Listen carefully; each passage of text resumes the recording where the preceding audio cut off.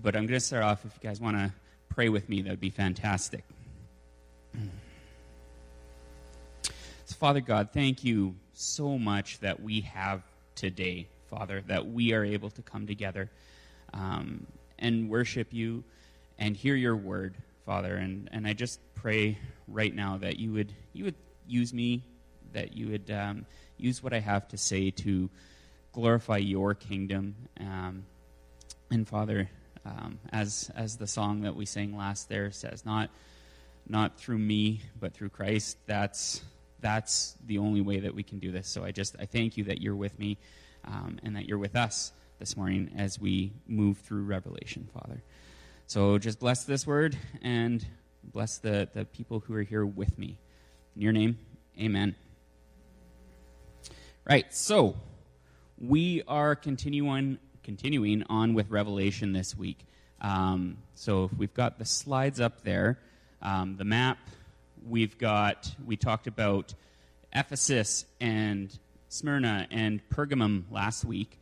And so this week we're going to be tackling the next two. We're going to talk about, and now I'm not sure if I have the pronunciation right, but Thyatira, Thyatira, something along those lines, and Sardis. So a couple of things to look at before we really jump into this. And I know we've kind of talked about it the last couple of weeks, but it's really important to recognize that with Revelation, there was a lot said throughout these letters and throughout the book that was specifically designed for the people that the letters were written to. So a lot of it, we can read it and we can be like, what exactly does that mean? Meanwhile, the people that were sitting there in their homes or in their churches in Sardis and, the Asian province there, they would have known exactly what was being said, because it is some very direct wording and direct examples of things that they knew at that time. So the two that we're looking at, again, Thyatira and Sardis. Thyatira can be considered the Jezebel church, and we'll talk about that in a second here. And Sardis is the dead church. Not really something you want to be known for, right? So what exactly does this mean? So we're gonna look at Thyatira first here. And so you can go to the next slide there, Del. So much with the previous week with the letters, we're going to kind of look at all the different aspects, the pattern throughout. So if you want to go to Thyatira, please. There we are. So a few notes before I really get into it. This was a relatively unknown church, pretty inconsequential compared to a lot of the ones that were the Asian churches. Apollo was the patron deity in this area, so that's going to be important to. Apollo was the patron deity. They were really well known for their bronze working, their metal working, and he was the one that was kind of overseeing that industry. And Jesus starts off by referring to himself as the Son of God. What this is in contrast to Apollo, who is the son of Zeus. He's kind of considered the son of God in a lot of that Greek religion, Roman religion there. So that's a very strong kind of way of saying, hey, I'm actually the one that has the power here, not Apollo. The next thing that we see is that he describes himself as being feet like burnished bronze, right? Again, that's a directly spoken to the church of Thyatira because of their bronze working. So he's saying, like, my feet are worth more than everything that you do. He's essentially saying, I'm ahead of the other gods that you're following. So, the commendation, they are commended by Jesus in this letter for growing in love, and it's evidenced in their deeds of service. So in verse 19, he says, I know your works, your love and your faith and service and patient endurance. And what he says about that is that your latter works exceed the first. So what we're being told there is they're doing better. They're getting better at what they're doing. So they started out, they were feeding the poor, and then now we're going to include the widows in there. And you know what? On top of that, let's provide housing for those who don't have it. So they're getting better and better at what they're doing, right? They started their social programs, for instance, and kept adding to it and growing and getting better at it and putting more Christ into it. So really encouraging to see that, right? We want to grow and get better at what we're doing. It's important to note that they're doing really good things, because then when we look at the rebuke, even though they're doing really good things, it's outweighed a little bit by what they are not doing. So, the rebuke is that they have lack of discernment and toleration for heresy. That's a pretty strong accusation there.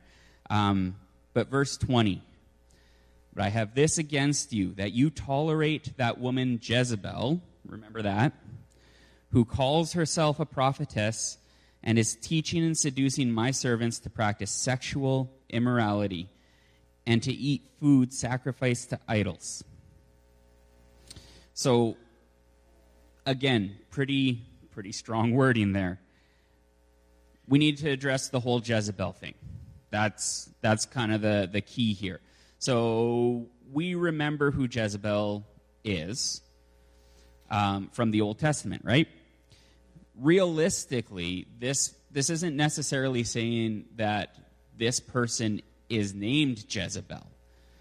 It could be a real person. It could be a real woman that is within the community that is stirring this up.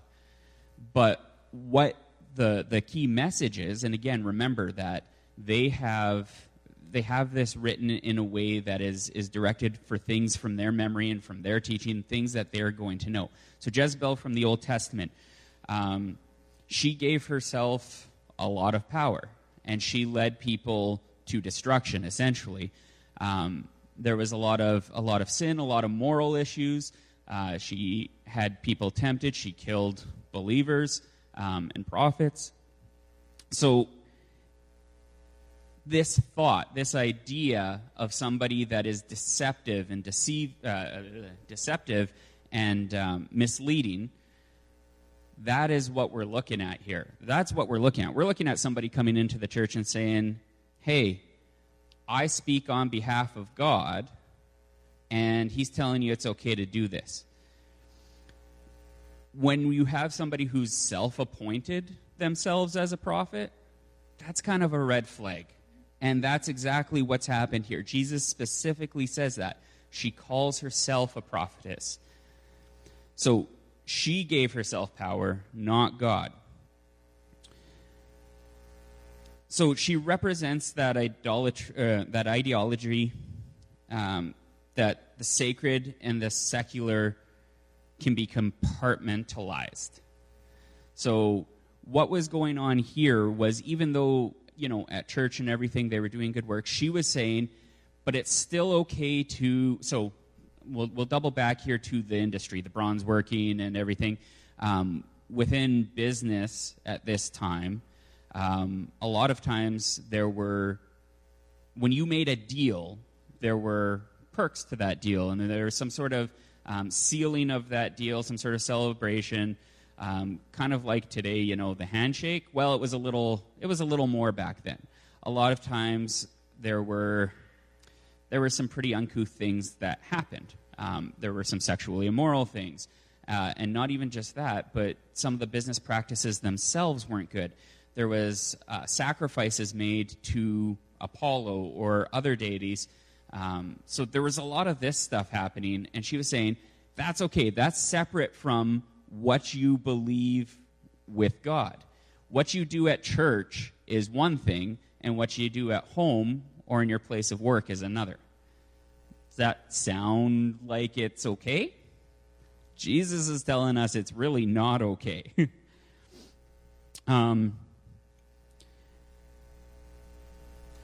So, realistically, kind of when we look at that today,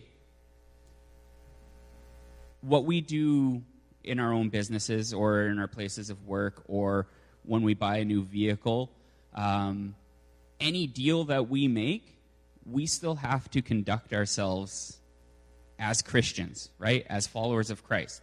We don't just get to say, I'm stepping out of the church and now it's okay for me to, I don't even have a good example.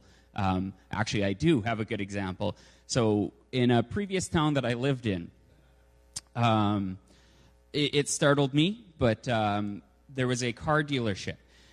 And every person that, it's ridiculous, every person that purchased a vehicle from this dealership, when the deal was done, one of the managers would come by and they would offer to take you to a room and do a line together. A line of cocaine, I'm guessing. I'm not really up on drug terminology, but that was one of the things. And I heard it from many people. So that was kind of the same thing here, right? So they've got this little ritual of theirs where you buy a vehicle from us and yeah, here's a line for you. As a Christian, if I was to go in and be like, well, I'm not at church, sure. No, that's not the way this works. Secular life and spiritual life are not compartmentalized, right? It's all one and the same. We actually have to live out our Christianity outside of the church as well as within the church. So,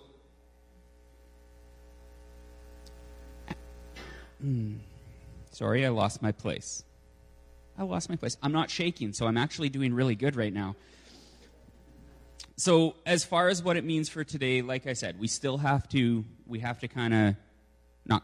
have to maintain what we believe in church outside of the church walls as well. So, I mean, yeah, I'm not worshiping Buddha. I'm not out having an affair. Yeah, it is good. But we can still get really caught up in a lot of those other things. And it's not even just that. We can get caught up in things that aren't necessarily ritualistic, quote unquote, but we can have other things that are taking us away from God, our time with God, away from our Christian life. Facebook. Hopefully I didn't step on toes there, but Facebook is one of those big things, right? And the news these days, especially with the plethora of things that are going on in our world, we can really get stuck in a lot of things that make us fearful, or we just get caught up in all these articles that we see on Facebook, and they pull us in 20 different directions. Well, in reality, I mean, this is the article that we need to be paying attention to, right? This is the one that we need to look to. There's a lot of misinformation out there, and really the Bible is what we want to be focusing on. So I think I kind of jumped in a little bit to the solution there already, obviously, the Bible being part of it. But really, his solution, Jesus, what he's calling us to do is to hold fast and keep Christ's works until the end. So holding fast, what does that mean? Well, when you go buy that car, no, don't do the line of Coke. I would say that's probably fairly obvious, but I mean, we need to, obviously it wasn't obvious, right? People were believing that they could separate church life and other life, even though it is all one life.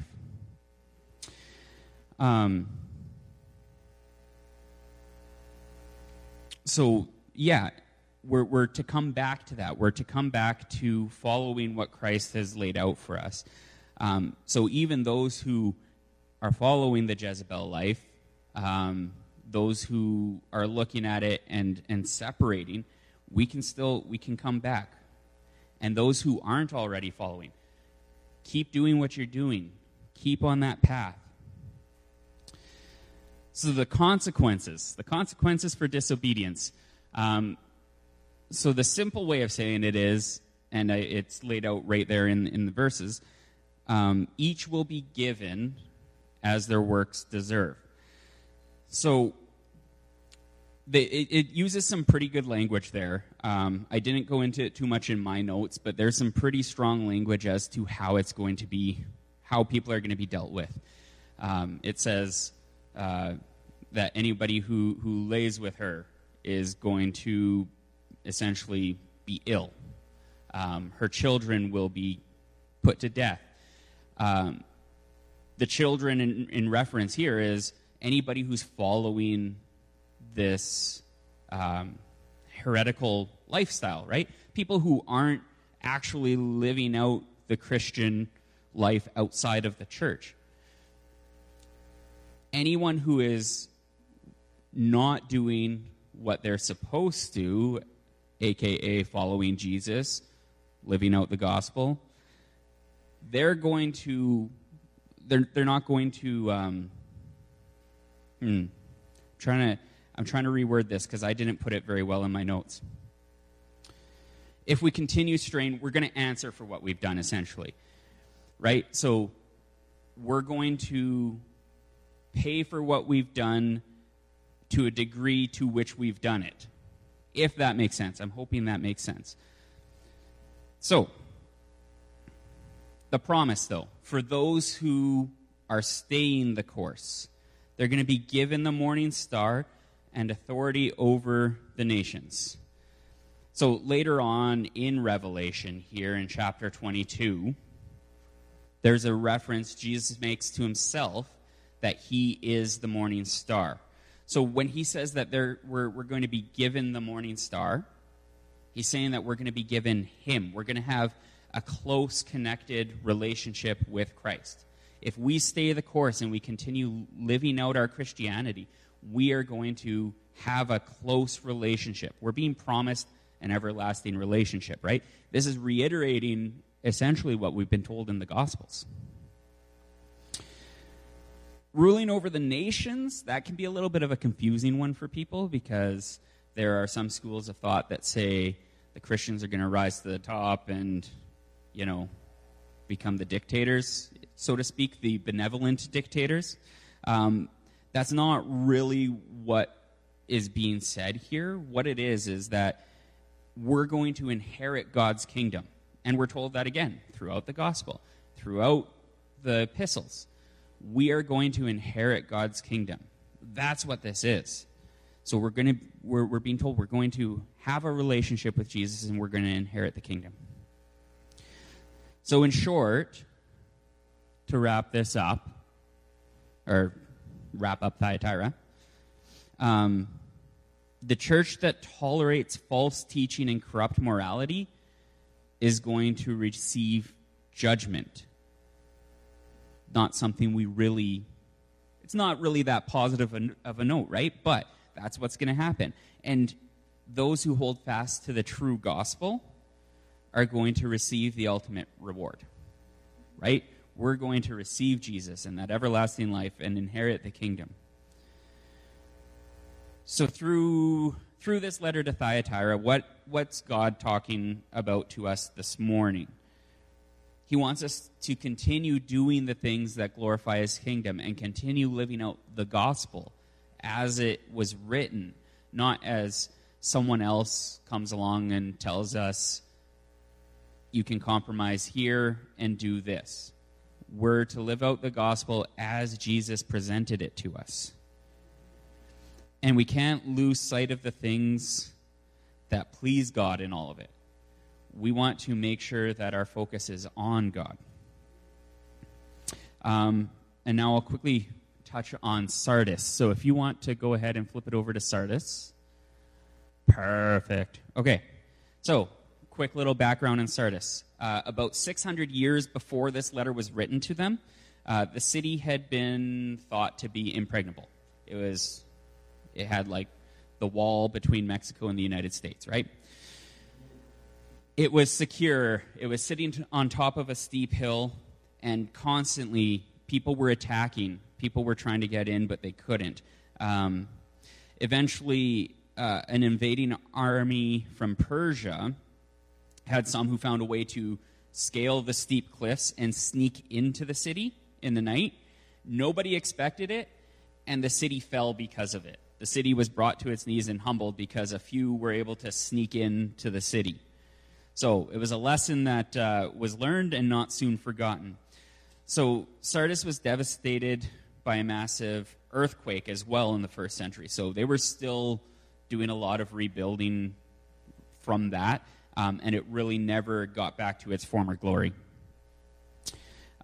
It pretty much, I wrote that its best days had already been lived, and now it was kind of a relic from a past time.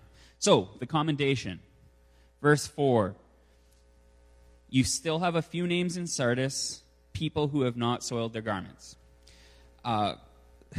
Reading on this, there's a lot of theory about the whole soiled garments thing. Nothing really specific, but realistically, what makes sense here is in the context of the letter, it's talking about people who are still remaining true to the Word of God, people who are still continuing to work.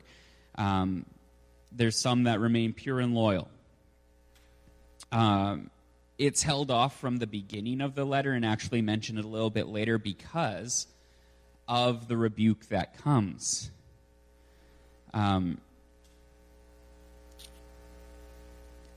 So the rebuke is that they have dead works.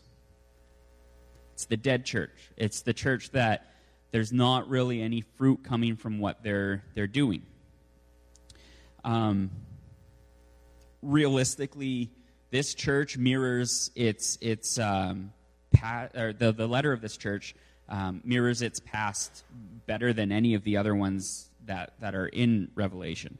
The city, like we talked about, was once a city of splendor. So was this church, but now their works are dead. It's in a state of decay. It's lost its original purpose and drive, and they're living off of their former glory. So when I think about that, when I think about this church in specific, I think of some modern examples, much like some of the companies that exist these days. Think about, and some of the younger people might not even know some of them, Kodak, Blockbuster, right? Some of these companies that in the height of their empire, if you will, they were huge. They made tons of money. They figured out a way to find something that people not so much needed but wanted, and they really exploited it. But as time went on, as things changed, they refused to keep up with the changes. Blockbuster could have been the new Netflix, but they didn't do anything to make a change so that they could actually keep up with what was happening. Kodak, we're just going to keep printing pictures. Well, now they've got a kiosk here and there, but they really don't do a lot anymore. It's a very small company compared to what it was. So that's kind of what I think about when I think about Sardis here. Again, Jesus speaks to these people in a context that they're going to understand because this city's been through this. They remember this from 600 years ago. It's like their crowning glory fallen. So the call here, so the dead works. They're not doing anything. They're riding on the coattails of their past. They're not actually doing anything now. It's their former reputation that they're hoping gets them through. So the call in verse 3, remember then what you received and heard, keep it and repent. So keeping the word and repenting, that's what they're called to do. So Jesus is reminding his church that they once heard the gospel. They heard about Jesus. It's really important to remember what the gospel teaches us. That's our roadmap. That's the life of Jesus. As Christians, Christian literally means Christ-like. We're called to be like Christ. We're called to continue living out what he's done until the end. So we need to remember that. It's really important. So much of what we have to do rides on the gospel, that the church here is told that it's imperative to the dying part of the body. The gospel is imperative to the dying part of the body. Jesus is in the resurrection business, though, right? Jesus isn't just going to let it die off. He's giving you a chance. He's telling them, this is what needs to happen. You can't just rely on what you did yesterday. You need to keep going with it. Just because you've made it through my 30 years doesn't mean you stop. You keep it going. So the desire for the church is to wake up and revive what's been lost. So now, the consequences here for disobedience is that Christ will come like a thief. So again, remember, the fall of Sardis happened in the night. It happened stealthily. So they came without any kind of warning and snuck in, and Sardis fell. So again, he's using that kind of language. So they were caught off guard, unaware, and the city fell from within. So that's the warning. Christ will let the church fall if they don't continue living out the way that he has said they should be living. But the promise here is that we'll be clothed in white garments, and our names won't be blotted out of the book of life. And their names will be confessed before God and the angels. So the white garments here, often it's referring to Jesus' perfect righteousness. So a little later on, it's a theme throughout Revelation a little bit, the white garments. So we're going to be clothed in Jesus' righteousness. And he's going to cover us in ways that we can't ourselves. And that's the atonement, right? We don't really deserve for it to happen, but he's going to do it for us anyway if we can continue living out the way that he wants us to. And then the book of life, that's a reference to the Old Testament again. And it's what he's promising, Jesus is promising in Luke 10. Rejoice that your names are written in heaven, right? So it's the guest list that gets you into heaven. We don't want to be off that list. To have your name erased is to have your ticket revoked, essentially. No entry. You're not tall enough, right? So Jesus is also going to acknowledge our names as evidence that he knows us and claims us as his own. So how great of an honor would that be, hey? God, yes, I know Brian. I know Rob. I know Olga. These are mine. They're allowed in. These should be motivation enough to move from a place where we want to continue our works and bear witness. It should be that motivation to keep going and fighting the good fight and not giving up and saying, I did enough the last 30 years to get me through. So we want to make sure that our clothes aren't dirtied in sin and that we stay pure and reflect the transforming work of Christ. So what does that mean for us today? I've got one last quote before I wrap it up here. So this is from a commentary here on Exodus, not Exodus. I'm living in the past. From Revelation by Daniel Aiken. And he quoted Chuck Swindoll. Finally, a dead church lacks evangelistic and missionary zeal, turned inward on their own needs, preferences, and comfort. Unhealthy churches give half-hearted attention to the conversion of the lost. In contrast, living churches devote time, resources, and energy to both local evangelism and worldwide missionaries. In the message to Sardis, we see that Christ is revealed as the life giver. He alone grants spiritual vitality to those with a comatose or dying faith. In light of his urgent alarm to Sardis, all of us who tend towards spiritual stupor must turn from stale religious routine and embrace the abundant life only Jesus Christ can provide. He extends a sincere invitation to all of us. So, just because we've done things in the past and they were great things, it doesn't mean that what we're doing now is fantastic and what we're going to do tomorrow is fantastic. We need to keep pushing to make it fantastic and keep building that back up. I'm way over time. I apologize. So, wrapping it up, the last slide here. So, what do we need to be mindful of? Or sorry, what are we told Jesus is saying worth pursuing? We should pursue a continued life of works that glorifies Jesus, and a love for our neighbors, and a life for purity and faithful loyalty to Jesus. It's exactly what living out the gospel looks like. All we have to do is read the Gospels. Read how Jesus lived. That's the roadmap. We have to continue that. What do we need to be mindful of? We need to guard ourselves against being too tolerant of false teachings, right?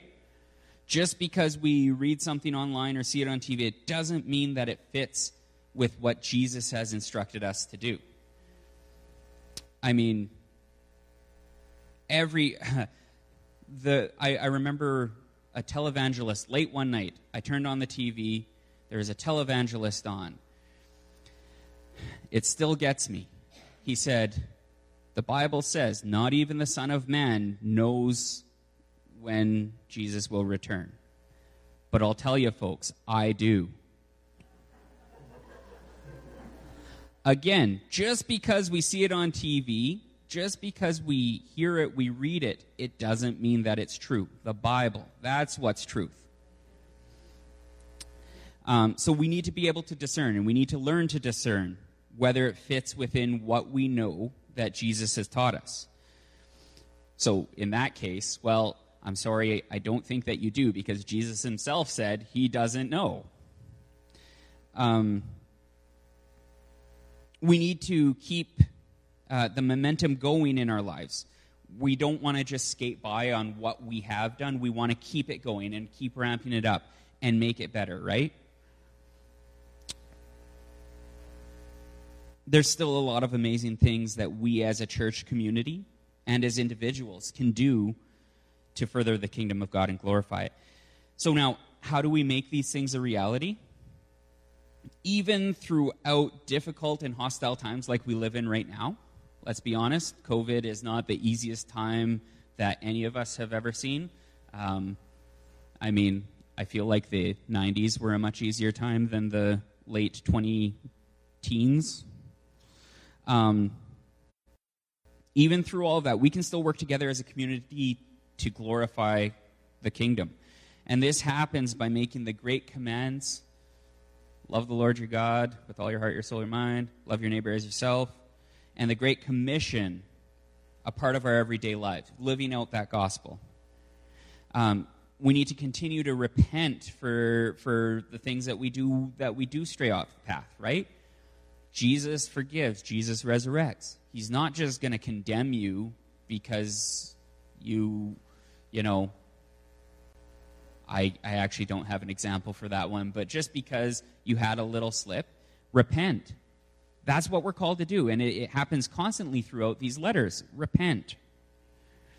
It's a part of the continual process of our spiritual growth. And now, what are we promised if we can stay the course? We'll be given an everlasting, intimate relationship with Jesus. Both these churches have very similar promises in the end. We're being promised that everlasting life and relationship with Jesus. And we're going to be acknowledged by him in front of God and the angels as one of his own. He will claim ownership over us. And honestly, I'd rather him claim ownership than even myself. He can do much greater things with me than I can do myself. Not I, but through Christ in me, right? So that's the key. I mean, the gospel is the key, even through into Revelation. The gospel is still the key. That's what we need to be living out. I'm going to pray real quick, and then I'll invite Pastor Nick up to lead us through the Lord's Supper. And I hope I wasn't too heretical up here myself today. I do not want to be a Jezebel. Alrighty. Pray with me. Father God, thank you.